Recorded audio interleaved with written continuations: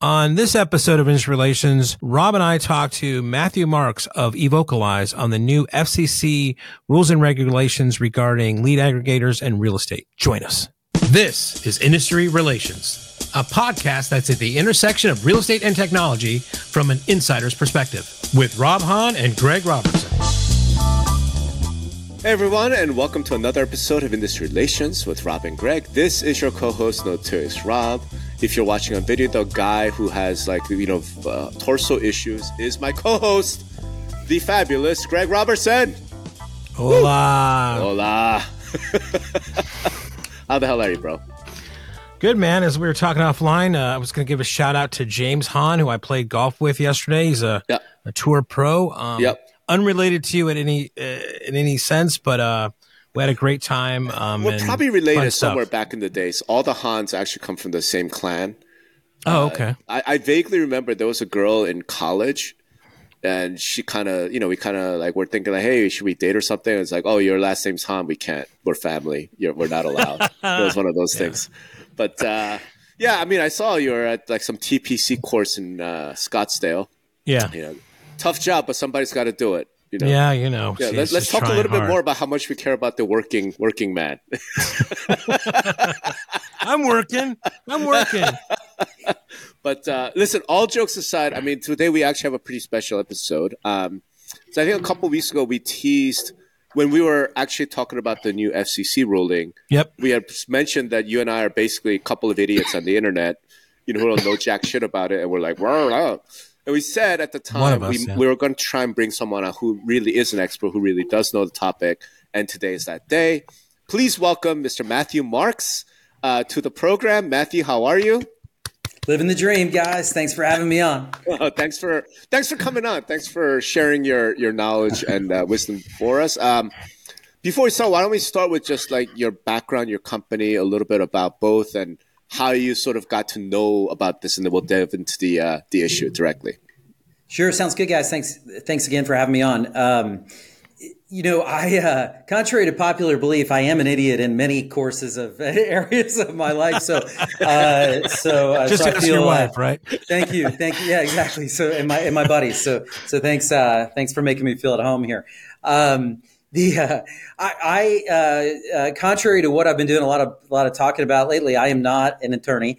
So I'm going to throw that out right at the outset. But I do, because of what I do, I have gotten pretty deep into the bowels of the FCC and TCPA. I'm actually an engineer. I was a software engineer when I started out my career. Did a lot of different things, strategy consulting, product management in the software world, and then prior to founding my current company, Evocalize, was a part of the leadership team of a marketing technology provider that we took public back in 2012. And then we started experimenting with some of the things that became Evocalize back in the 2014, 2015, 2016 timeframe, and kind of evolved into what it is today. And quite simply, we at Evocalize we aim to give every loan officer, every real estate agent, every team, every restaurateur, every local marketer, an expert digital marketer and a data scientist in their back pocket, working with them every single day through the use of software and machine learning and artificial intelligence. Mm-hmm. And by doing that, give them the ability to generate leads like a portal or like a lead generator, but to do it on their own. And we do that not directly working with a loan officer or real estate agent one-to-one, but we do that through their parent organization. So through their franchisor, through their software tool provider, and we give them the tools, them the technology to automate this pretty sophisticated marketing for each individual practitioner. Right on. How long have you guys been around? Because again, Greg is like the OG of prop tech space, so we're like, who's Evocalize? So, how long have you guys been around? And congrats on all the success, by the way.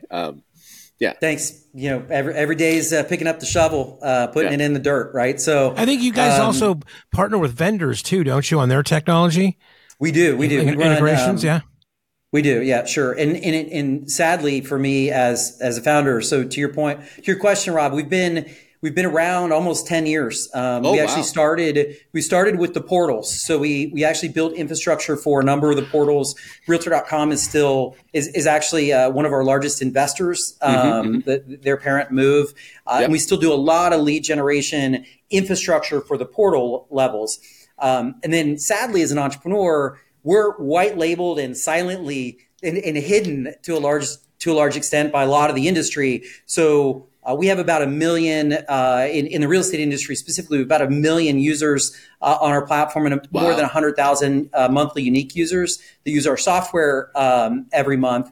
Is kind of a better gauge to how large you are, I think, in this industry. You guys aren't really a startup at this point. I mean, you're 10 years around. We're a startup, man. We're a startup. That's pretty mature, man. That's all right. So the venture capitalists say they have a point of view. So let's dive into the issue here. So the FCC ruling, tell us what it is. Give us a 30-second sort of view, and then we could dive into, I think, some of the details.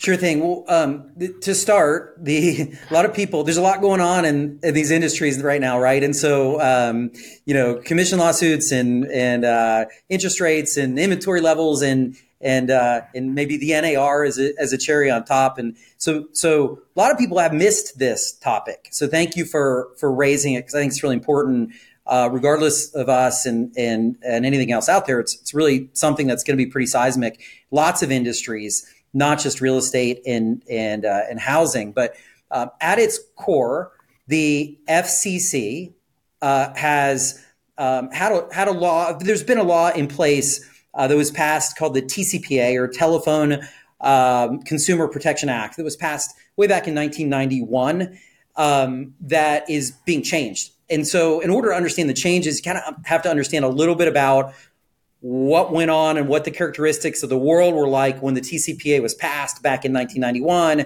and then to understand a little bit about how it's changing and what impact that'll have on the industry. So I always like to start a little bit on just a couple minutes on history, not to bore people, but on what the TCPA is, if that's okay with y'all. Yeah, absolutely. Yeah. Let's start there. TCPA, let's start there. TCPA. Okay, so the TCPA was passed back in 1991, and it was meant to govern spam telephone calls that went to your house, right? Like this is the era where you took a phone off the wall with a big long cord on it and wandered around as far as that radius would let you wander around with the cord, right? And it was really meant to keep folks from barraging your home phone with calls and ringing your home phone number all day long.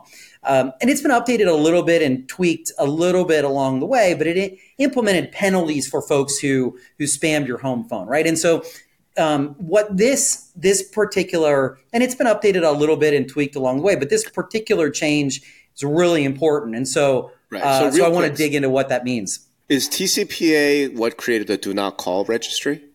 It is a part of the TCPA, yes. Okay, all right. That's right. So we understand. All right, cool. So that's TCPA. Right.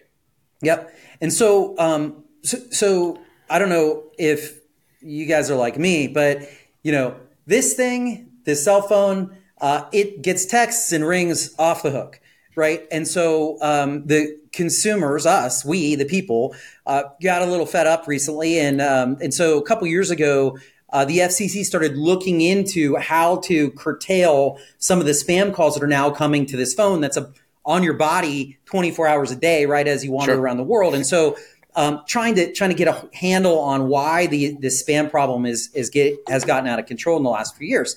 And so they formed a working group a couple years ago and have been working on getting to the bottom of some of the causes for this problem.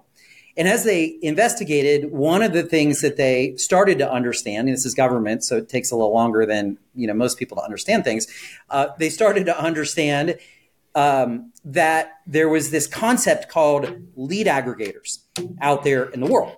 And so to understand what rules were put in place, you really have to understand what a lead aggregator is.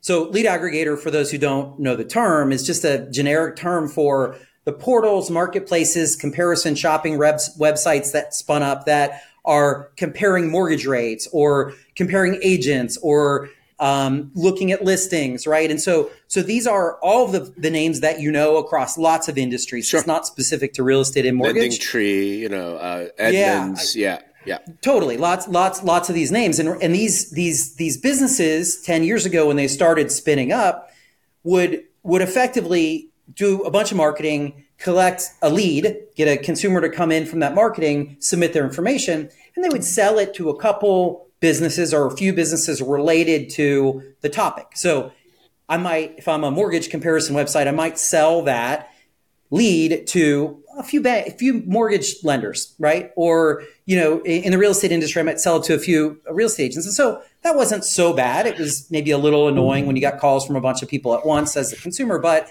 what happened is that became very profitable. So those lead aggregators learned they could take that lead and they could sell it not just to a few folks. They could sell it to 100, 150, wow. 200. Wow. And they didn't just sell it to folks in that industry. They started selling it to all kinds of folks. So a mortgage rate comparison ad might lead to a lead that might be sold for $50 or $100 to a home improvement website store. And so just like any business, right? Like you find that if you're an agent and you can sell that one home, if you can sell that home to every bidder that's bidding on that home, you would do that because you'd make a lot more commission, right? And so that's what happened to these like lead aggregation websites. The problem is there was then a race to call the consumer from 100 or 150 or 200 people in some cases, and that exacerbated this spam call. So that's really the root of the problem that this legislation was aimed to solve. Which we all understand because we're all consumers and we all get victimized. Like, God, it's like try putting your information to like healthcare.gov and see what happens. Things like that. And we all, so, okay, that's the context. So the new rule is what? So the new rule that was passed on December 13th by a 4-1 vote. So there was one dissenter, and I'll explain why. I think it's important to understand why there was a dissenter on this, because maybe, yeah, but there were, they were at least the public reasoning was sound. I think to me at least as a human on this issue that everyone should know about. But so 4-1 verdict passed on December 13th, and what this does is this changed just a number of things about the TCPA. But the most important to, I think, your listeners is they closed this lead generation loophole, or they're attempting to close it. And they've done a few things, two in particular, passed two new rules in this order that will go into effect or start to be enforced about a year from now. So December, January, the final dates are still being finalized. So we have a little bit of time, not a ton of time, to adjust to these rules. The two most important pieces of change here. One, the leads have to have context, or the context has to be consistent on these leads, from advertising and marketing through lead capture into the lead sell. Meaning you can only sell leads related to the things you're talking about in ads and the whole process. So you no longer will be able to take a lead and sell it to a home improvement store or some other insurance company or whoever when it's related to a mortgage loan or real estate loan. So that's the first piece. Yeah, but if I'm a marketer, I could go, I'm marketing to homeowners, attention homeowners, and that gives a wide berth, right? It can, but then, your advertising is potentially not as effective then. Because it's not that targeted. When you're dumbing it down, you're making it more generic. Yeah. So that's going to be the balance here, and it's really going to be settled in, I think, the courts, when the FCC starts, which they will, start bringing lawsuits and making examples of these folks when this starts being enforced. So that's one. That's not the most important, by the way. The second change is the most important. And that's one-to-one consent. Right. So now, whereas before, one of these these lead comparison websites, aggregators, could market, bring someone in, gather their contact information, and then sell it to lots of people. Now you need, when you gather someone's lead for the first time, you have to gain that consumer's explicit consent for each person you're going to sell, each business entity you're going to sell the lead to, one-to-one in advance. And it can't be hidden in terms and conditions off to the side. It has to be, they actually used an example, which is a blank checkbox list with the end person who's going to make the call and a blank empty checkbox. And the consumer is going to have to opt in to check those checkboxes of the people that they want to call them. So could they use some sort of like, check here if you agree to receive messages from all partners of XYZ Corp? They have to name them, and the consumers have to opt in explicitly one by one. At least that's how the FCC has presented it. Because government moves slowly in a lot of ways, right? But like that's a pretty obvious get around the rule, and so they really were very specific in particular in their verbiage and suggestions to make sure that it's named one-to-one opt-in consent that's required for these lead aggregators. And I would assume the key issue here is just opt-in, not an opt-out. It's not here. We're going to send it to all these 17 people. Opt out of the ones you don't. You actually have to opt in. You do one-to-one. Okay. So, very cool. So what do you think happens, y'all, when that goes into effect and you're a lead aggregator and you're used to selling a lead to 100 people, and all of a sudden you're at the consumer's whim on like how many boxes are they going to check to have someone call them, and what are those boxes going to be about, right? What is I don't know. Yeah, the industry thinks 1 to 2. Right. Yeah.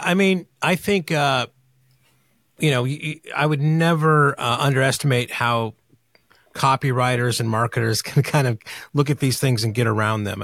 Let's just take example right now, put it some context to our industry, right? So the one thing I can think about this is like Zillow's, famous, and I'm not even sure if maybe Matthew, you know a little bit more about this now because Rob and I weren't up to date on whether Zillow still has this, what they used to call the 300 monster, where it was 3 agents on a page, and then you would say, yes, I'd like to hear, I'd like more information about this. And then I guess whatever agent was paying the most got that lead. But or I'm not even sure if they were round robbing it or all 3 of them got it or whatever. Do you know how that works and like how this would impact that situation specifically? Well, I won't talk specifically about Zillow's lead generation. We know more. We actually run lead generation for some of the portals, not for Zillow's. Our technology runs a bunch of lead generation for them, but so we're kind of impacted on both sides of this, as from a company perspective. But the lead generators have all kinds of different monetization schemes for this, right? Like there's even the concept of aged leads today, which are leads that are old. Right. And so there are folks who buy aged leads, throw them in a contact nurture database and nurture them.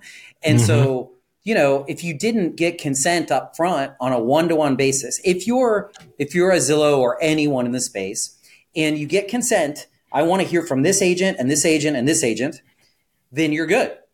As long as you document that process, our understanding from the FCC is that you're good. You check the box. But if you get a lead you're in trouble. Yeah. What if the copyright? I'm sorry. Before we move on to like the what ifs and the scenarios, can I ask a question about like the understanding of the rules as they actually are today? Let's actually spend a whole bunch of time talking about what ifs, but there's one key thing that I'm really curious about because I don't know the answer to this. Right? Sorry, Greg. But when I read that regulation, I read some of the law firms that were sort of talking about it. It seemed like they were saying that this only impacts automated tools, right? In other words, it impacts robocalls. It impacts like the auto texting technology. So is the idea that you could buy one of these leads from an aggregator, and as long as I individually pick up the phone and call, that is not covered by this? Like, what's the status of automation versus manual? It's an important point. I'm glad you brought that up, Rob. This is the vast majority of these calls and texts are automated today. And that's going to even get worse with generative AI and voice, voice copying and all the stuff that's coming up right now. And so that is the focus of this law. Nothing in this ruling prevents a human from picking up the phone and calling someone. The problem with that, obviously, is scaling that is difficult and expensive. And so you're 100% right that this rule specifically focuses on text and phone and an automated what they call robocalls. So what about email? Clear. Oh, go ahead. Emails are not covered by this specific ruling, but I think one of the things I was going to mention later on, but I'll just say it in the context of emails, this working group is continuing to work. So they didn't like make this ruling and go away. And there's a lot of indication that they're going to continue to pass and tighten some of these rulings. And there's been some rumbling of email being a part of some of this coming down. So if a consumer checks all the 5 people, let's say they opt into 5 different places, sources to receive leads from, so that person can get automated things, whatever. If the consumer only picks one, can the other 4 still call them manually? This is a gray area that will be settled by lawsuits, but the letter of the law, as we understand it, and the industry understands it now, yes, other people can call manually as long as it's a human calling and they can prove it. Right. God. So okay. I think it's like a loophole that they should have understood, and It should almost be called like the Keller Williams loophole, because this is really, really specific. I happen to know Keller Williams agent teams have a very specific thing, and I'm sure other teams do as well. The hour of power, you guys know about, where the team members get in a room and for an hour they're actually dialing. So it's a manual thing. It's not automated. It's not a robo dialer. So my understanding is under this, your understanding of this rule, Matthew, I'm just using one example that is very, very well known. There's nothing that prohibits an agent or a team from calling expired listings. That came off of the aggregator, which is the MLS, right? It's not a lead aggregator, but you could imagine, okay, hey, look, I go into my MLS, I pull up, here are 200 expired listings. I and my team can do the hour of power and physically, manually call those people or text them physically, and this rule does not prohibit that. That practice is still good. That is true as we understand it. If you're picking up the phone and calling someone manually, you're not at risk from this ruling as we understand it today. And if you get one-to-one consent, you're not at risk. Right. So let's take that to the next step. The next step then becomes this. There's no prohibition, as far as I can tell, from outsourcing the manual calling. Meaning, if I hired a call center in the Philippines, nothing about this rule prohibits that. That's true. There are some additional parts of this ruling specifically related to the telecom providers, not this part of the lead aggregator loophole that could affect that. In that the telecom providers are now being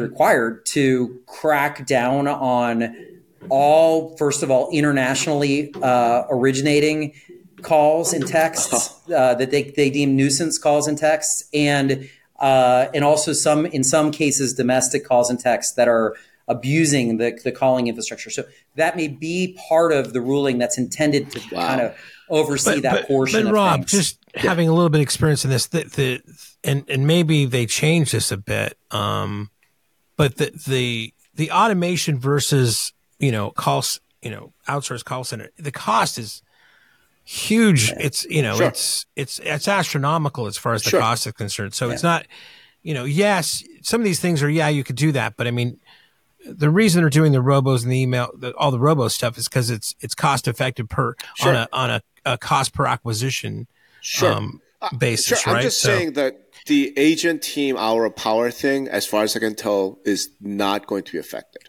which I think is really good news for most of the people listening to us, because we are in the real estate industry. I mean, this is terrible news for like insurance companies, terrible news for like car dealerships, right? But where I thought you were going to is this kind of like gray area where, and you read about this. There was some prank calls out in New Hampshire where Taylor Swift was calling everybody to tell them not to participate in the primary there, right? Where an agent could basically have their voice cloned by AI, right? And AI can answer basic questions, and have a back and forth. I mean, like basically this Turing example everybody gives, like, and it's passing all that shit now. So we're in the way kind of thing. So if an agent, let's just say, digitally clones himself, right, and taps us into the corpus of data of like the MLS or their own blog or whatever, and has this kind of context where you could actually ask it a question and it could answer questions. And also that to me is I guess it does fall into a digital robo thing, but it is something a little bit. Yeah, it's to me, it's a little bit. How do you prove what happens, especially with what who's actually doing the calling? Well, it's my voice, it's my individual knowledge because I've had it, scrape my blog for the past 10 years. And I'm a realtor and I belong to the MLS and it has that data in there. What actually is it's automated, human if it's an versus automated fucking call machine, or text, man.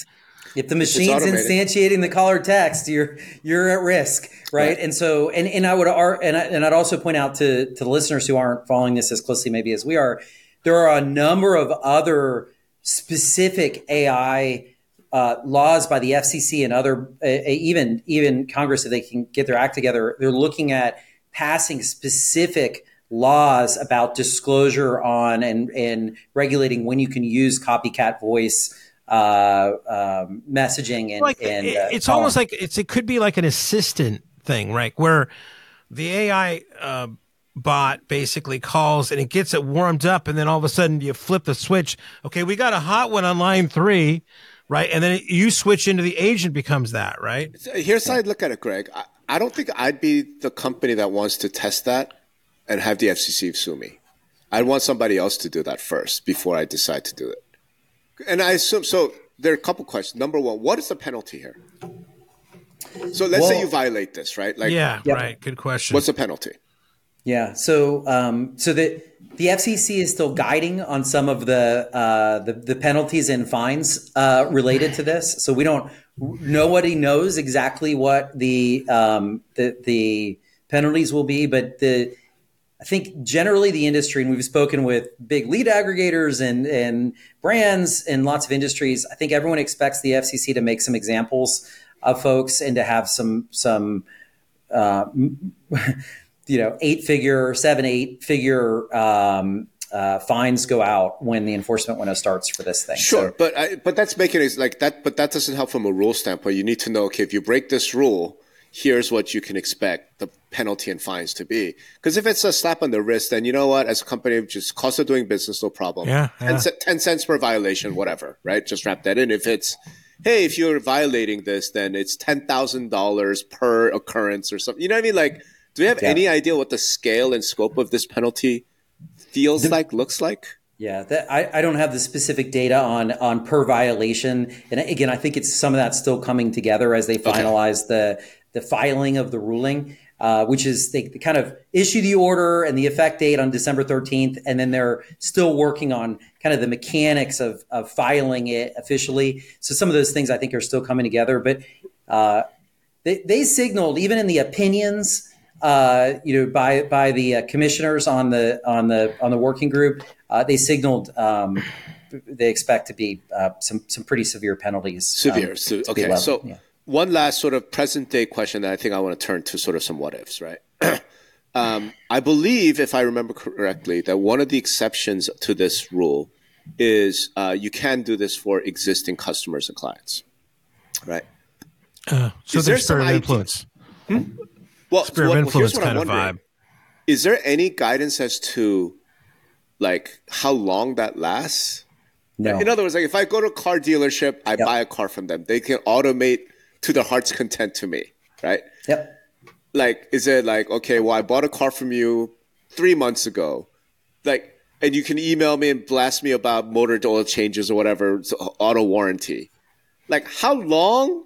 Is it like 10 years later you can still spam me? Like, what is there any guidance on that? How they long did are not you issue guidance on the length of time, any kind of limit on length of time of existing customer, existing contacts that you already have. And they did not rule or mention anything in their commentary about going back in time to the contacts that you've already gathered.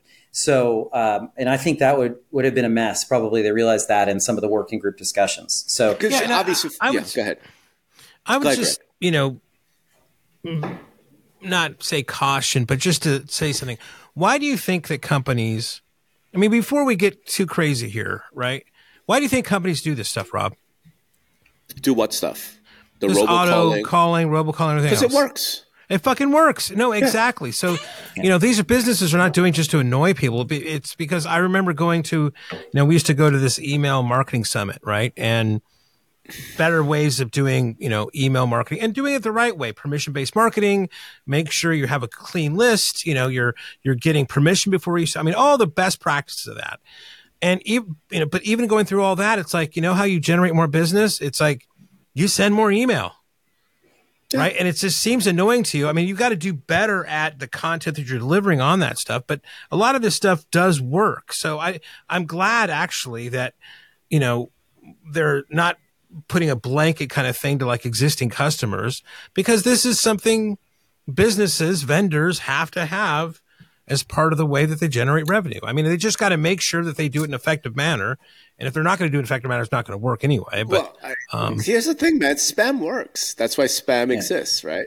The Nigerian prince scams, they work. That's why people do them. So the fact a percentage that it works, game on that stuff. Yeah, the fact that it works isn't a justification. Right. But I don't know if this is like, there's spam and there's legitimate, marketers trying to get their message out too. What's the difference?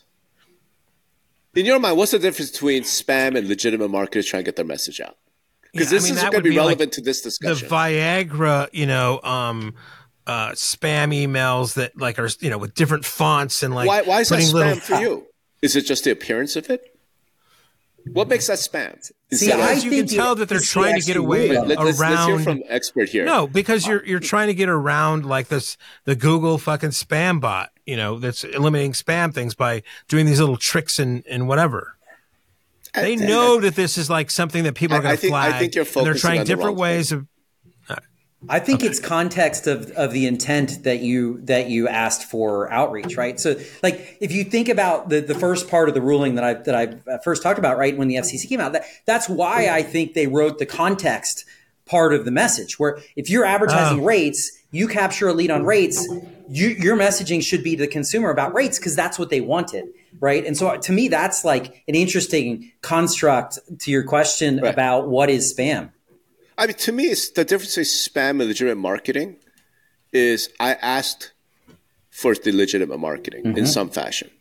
Right? In some fashion. So, for example, I'm a big gun nut.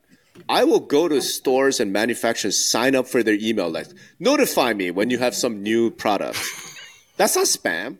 I literally want to know, hey, Smith & Wesson releasing a new – I want to know that. Here's what I don't want. I don't want them taking that and then selling it to some – fucking whatever, right? And now they want to sell me motorcycles or off-road vehicles because they're like, there's an affinity. People who are, gun nuts also tend to like 4x4 off-roaders. Motherfuckers, I don't want to hear about 4x4 off-roaders, right? Or Viagra. Or the anti-gun people. Right. If I went somewhere and say I have ED and I want to know, tell me more about Viagra. Discounts of Viagra. Tell me that ain't spam. Yeah, that ain't spam.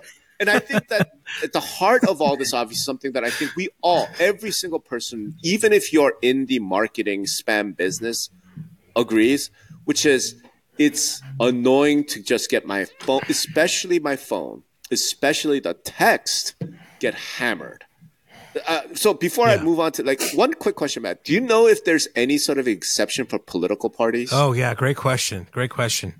That has come up on other conversations I've had, but there's nothing that we can see that we've been able to find in any of this ruling that changes anything. But there are some exceptions for political parties on a number of the opt-out rules. Can spam and so on. Can spam, exactly. So these motherfuckers are just protecting their own. What the fuck? I can't tell you how many times a day I opt out from the same political donate message on my spam. I hate that thing. I got a Nikki Haley text just seconds ago, actually. I get them all day long. Yeah, I know, and I'm getting from everybody. I'm like, what about me makes you think I'm a Biden voter? What? And yet. Spam 14 times a day. And I don't live in a battleground state.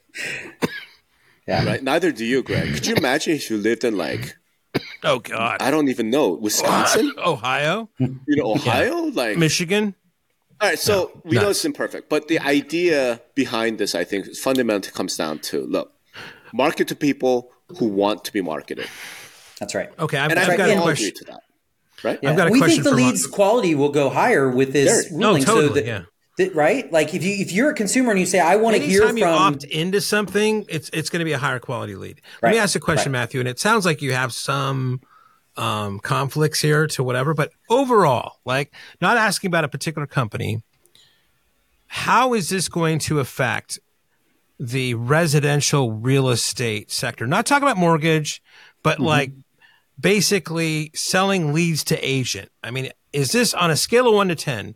Is this like a 3 or is this like a 7 or 8? I mean, how big of a thing is it for, and let's say it. I mean, it is the portals, and I know you work with some portals here, so I don't want to, but overall, what do you think? Well, so let's think about like play this out, right? And so, okay, so you go from, on average, let's just pick a number. No one really knows the answer to this, but on average, 50 times you were able to sell the lead as a lead aggregator, right? And so if you were able to sell that lead 50 times to lots of different people in lots of different industry, and now you're able to sell it between 1 to 2 times, right? The people that the consumer opt in and check the box to call you, right? What does that do to your business? Well, you make less money because you're not going to be able to resell that same lead over and over and over again. But you have to stay in business. These people are smart marketers. They're big businesses. There's a lot of money there, right? And so they're going to figure out how to get the consumer to check as many boxes for people to contact them as they can, right? And maybe that's not 1 or 2. Maybe it's 5. No one really knows yet, right? So regardless, it's probably not going to be 50, right? And so the cost per those leads are going to rise, and the volume of those leads, just pure supply and demand, are going to fall, right? And so there are some people that think that 90% of the lead volume in the residential real estate space will go away. I'm not one of those people that thinks that that large of a volume will go away in the space. I think you'll lose double-digit percentages of the leads that are being purchased. And I think, so at the same time, I think people who are buying leads need to think about diversifying how they generate leads and how they build their business. Sure. You buy some, maybe they go up in cost, but they're higher quality, right? Because you're not a race to call battling with 50 other companies.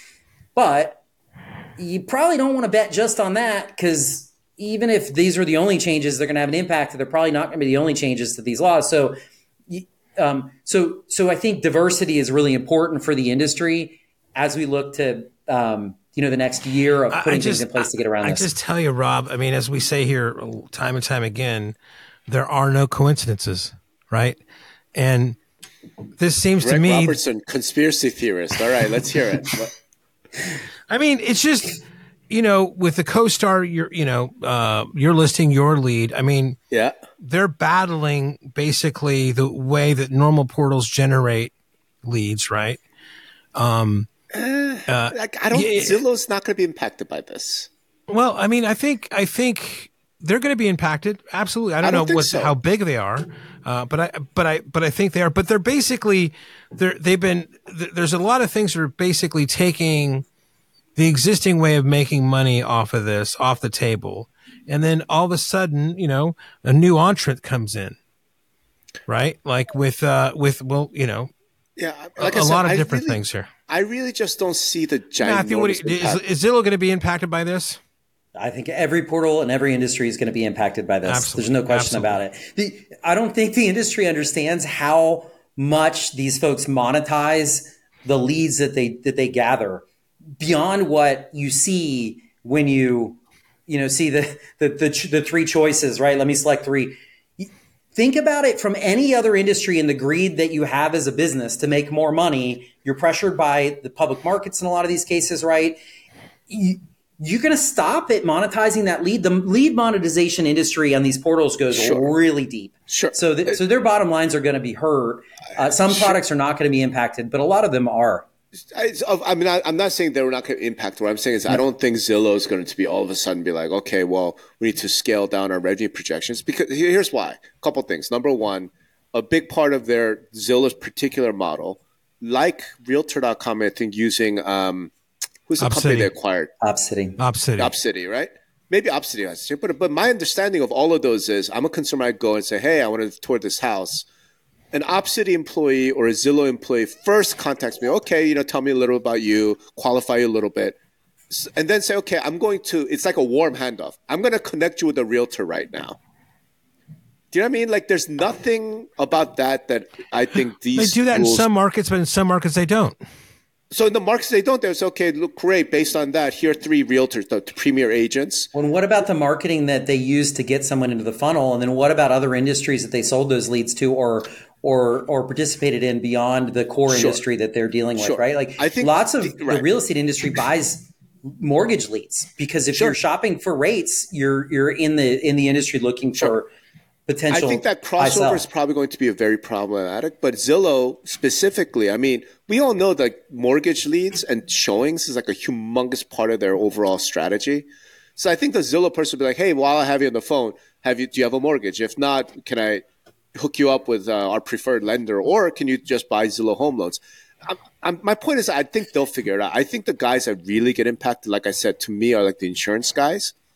Because just about every insurance that I'm aware of, like there's some comparison shopping, auto insurance. Like every time I've gone and search for auto insurance, all these aggregators, I think it might be like, auto sales could be humongous impacted. I could see a lot of that, right? So I don't think residential real estate in particular gets hammered, Having said that, I do have another question because, again, I haven't read it carefully. Is there anything in the rules? Actually, you know what? Let me ask in 2 ways. Part 1, who is penalized specifically with some of these rules, right? So our understanding from the ruling, again, these are a lot of these are our understandings because they've been a little skinny so far in some of the details related to how this is going to be enforced. But our understanding is the person who generates the lead and gains the consent is going to have to prove that consent when they monetize the lead downstream. So they're going to have liability. Whether the small business that calls the lead has liability, we're not sure. We don't think they're going to be the initial targets of this from an enforcement perspective. But I think some of this is still, unfortunately, TBD, just because it's coming together so fast. You could see. That's a great question, Rob, because you could also see a black market emergence, a gray market, right? Where these companies will have all these things that they used to would be able, and then somebody on the back door is saying, listen, these are people we're really not supposed to let these things go. Or, maybe it's not so nefarious as that, but there's going to be some guy that has access to a database and a buddy. And shit like that happens all the fucking time, unfortunately. Yeah. I'll come up with a couple of examples here, right? So some guy out there throws up a home value estimator website, right? Collect a whole bunch of leads. And the relevance is just type in your address and then we'll tell you what your home is worth. I mean, we all know this, right? Yeah. Okay. Today, you could take that person's, hey, here's the individual, here's their email. This is the property that they just got an estimate on, which is a clear listing signal. I'm going to sell it. I'm going to put it on a list and sell it to everybody, right? Here's how I see it. Number 1, right? Let's walk through case by case. I do that, right? Nothing changes. Every agent picks up the phone and manually calls. So the homeowner now gets hammered by 150 calls, but it's a human agent dialing my number at the other end. As far as I can tell, this rule doesn't change that. It has no impact. Right? That's true. But again, to Greg's point, that's a cost change that's at scale that's pretty significant for the industry. So yeah, you're right. But cost now becomes a barrier to doing that at the scales that we're seeing it today. Sure, but so then what it does is instead of selling to 150, because 50 of them use automated robo-dials, the other 100 are doing the agent team hour power thing, right? So maybe the price of the lead goes up a little bit. But my point is it doesn't stop that. The second scenario is, okay, I send it. 50 of those guys use robo-dialers. I think what you just said, Matthew, is the 50 people who are using robo-dialers, they don't get fined. It's the guy with the HVE, home value estimator website, who gets fined because he didn't collect the one-to-one. That's where the FCC has indicated they're going to start. He's not going to sell those leads to that guy anymore, right? So that there's going to be shut off, right? I think and the other part is – hold on. And I think there would likely be indemnification clauses. Like when I sell you a lead, if you use a robo-dialer and I get fined by the FCC, you're going to get. I'm coming after you for that money, right? Yeah, so I think that's probably how they'll handle something like that. But going back to something that Matthew said, it's like the cost per leads are going to go up in this situation. So of course there might be a point where, agents are already being, squeezed. I mean, what is the flex rate for Zillow is like 40% referral fee. Yeah. I mean, so agents might not, the cost might be so much to actually deliver these things that there might be a barrier to where they're saying, well, I'm out. I'm not doing this anymore. It's just too expensive. In this case, right? And then you add on, here's the other thing. It's a double whammy if you think about it, Rob, because what are they selling? Typically, they're selling buyer leads. Typically. And buyer leads don't have that cachet anymore as they used to, as being part of like you're going to basically automatically being compensated. Right. So that's there are no coincidences, right? This is all coming together, Rob. It's some sort of master plan that somebody out there in Virginia's got, going on. Let me give you a third scenario, actually, of what we just discussed, right? The same thing, home value estimator, selling the list 150 people, blah, blah, blah. Except that this company is based in Singapore. Does the FCC even have jurisdiction to fine a company like that? How would they even go about it? You're getting beyond the international law aspect of that is beyond my level of expertise, Rob. Okay. I don't know the answer to that, but I do know that's one of the reasons the foreign entities and call centers, and that was one of the reasons cited for putting some more rules on the telecom companies to be able to put them on the hook to shut some of these things down faster. Right. I mean, again, the issue is none of us really know because this is brand new. Yep. But this is amazing because, like I said, Greg and I are just speculating. It's great to have kind of your expert, insights into this. And again, expert in the sense that you've been in this space for 10 plus years, not that you're an attorney. So I suppose we really need a disclaimer. Yeah. I'm a retired attorney. Like, please go talk to your attorney before you do anything. Counsel. None of us are providing legal advice. None of this is any of that. Can I? Yeah. Go ahead. Sorry. Go ahead. No, I was just going to say one thing that I think we should touch on before we go is the opinions. We mentioned this maybe not affecting real estate and mortgage as much. I don't know that I buy into that, but the commissioner specifically, the one dissenter, the reason he dissented was not that he didn't agree that spam was a problem, not that he didn't agree with the spirit of the rule. He worried about the impact, the massive impact this would have on small businesses. And they specifically cited real estate and mortgage as two in their investigations that they believed would be disproportionately impacted by these rules. So, that's them talking. That is something disproportional. It's interesting. Apparently that guy would have some insight in like where these practices are being done. And it sounds like it is a lot in real estate. He spent 2 years investigating it, right? So they've dug in quite a bit to the. Okay, I have a question. Okay, you first, and then my question. Let's try and wrap. Let me go back to the thing that I said. You're in this space, right? And we're going through, and I hate, everything seems to be about these commission lawsuits, but this whole notion of buyer agent compensation is a thing. And you're working with these portals where basically that's been their bread and butter forever. Is this a nuclear bomb going on with portals with this kind of these new rulings that might say that automatic compensation, so to speak, goes away? I mean, how big of an impact do you think these, I mean, what are behind where the room where it happens? What are they talking about in regards to this?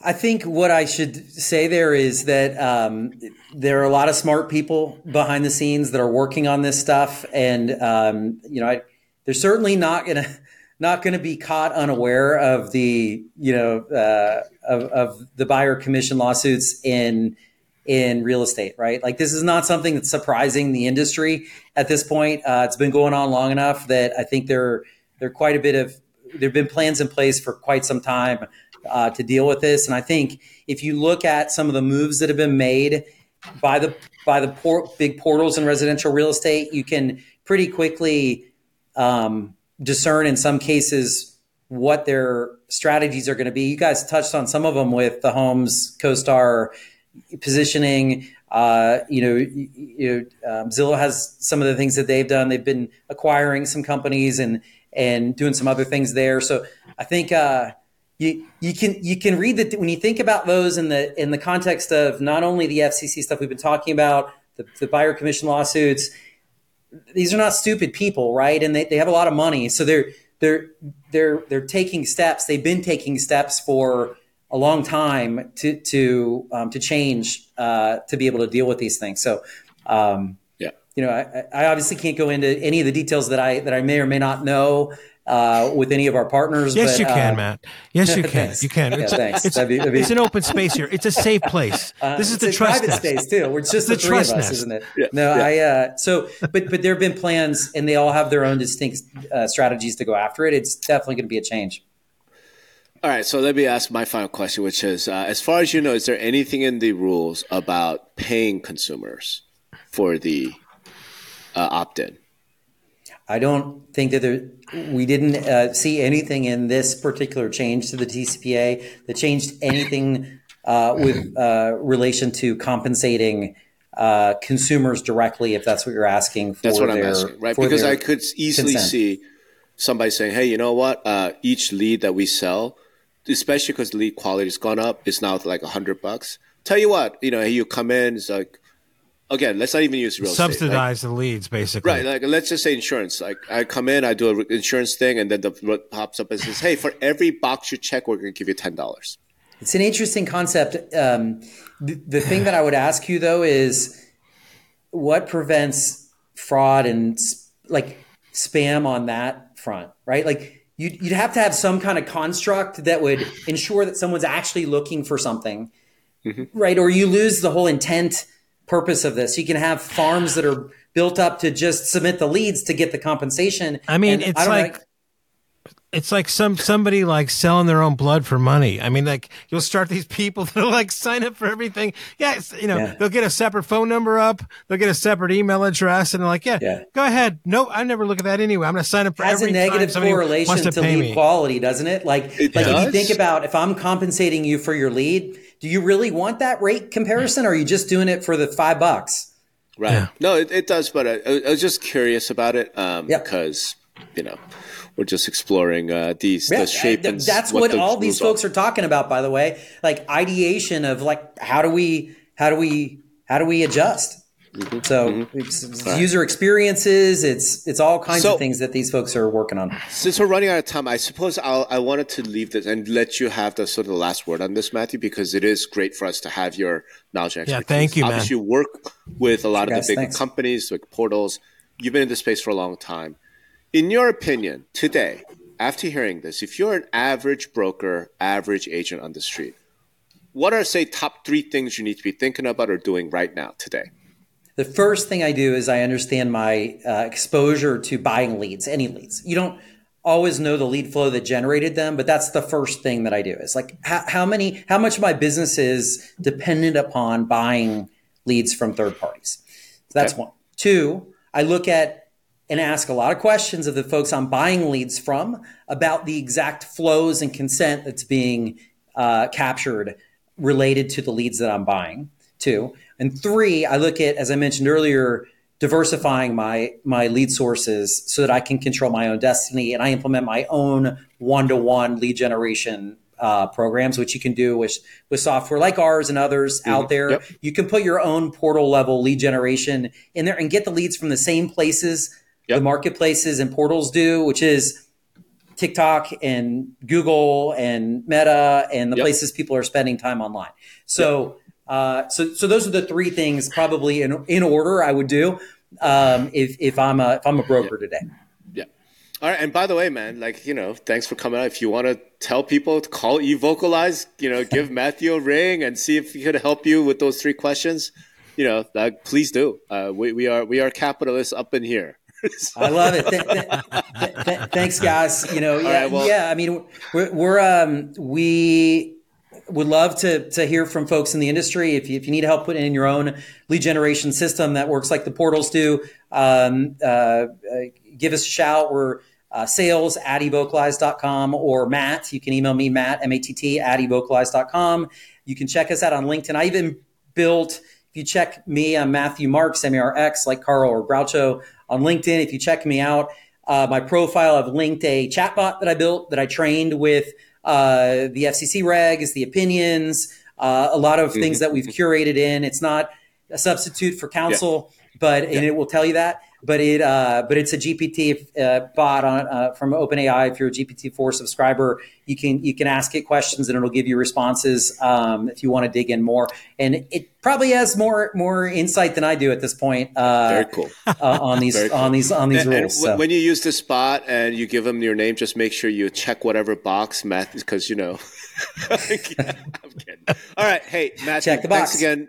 For your time and your knowledge. And thanks everyone for listening. Hopefully this was useful for you guys. I know I learned a ton. Greg, we could speculate further as to what might come. We'll have to kind of wait and see. I know what's coming. We have to see some of the details that the FCC is going to have to come out with, right? And then Greg will tell us nothing is coincidence. So some big thing will be coming. But in any event, thanks everybody. Thanks for listening. Talk to you next time. Listen, content is everything. Two Brothers Creative makes it look easy. Right now, business owners really only have two options. The first option is hire a big firm.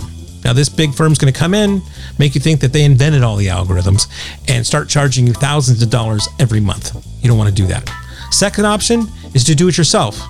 Well, that means you got to learn SEO, SEM, copywriting, marketing techniques on the web. You should be really focusing on your own product. But now there's a third option. It's called Content in a Box. Give Two Brothers Creative 30 minutes a week and they'll handle everything. Plus, they'll show you how to bring it in-house later on. They'll rebuild your marketing foundation and give you tools and techniques and a new marketing playbook that'll actually produce real results and help you grow your business. Two Brothers Creative will give you the confidence and know-how to tell the SEOs and SEMs and all those other acronyms to get fucked. You're in control now. Get started today at thecontentbox.com.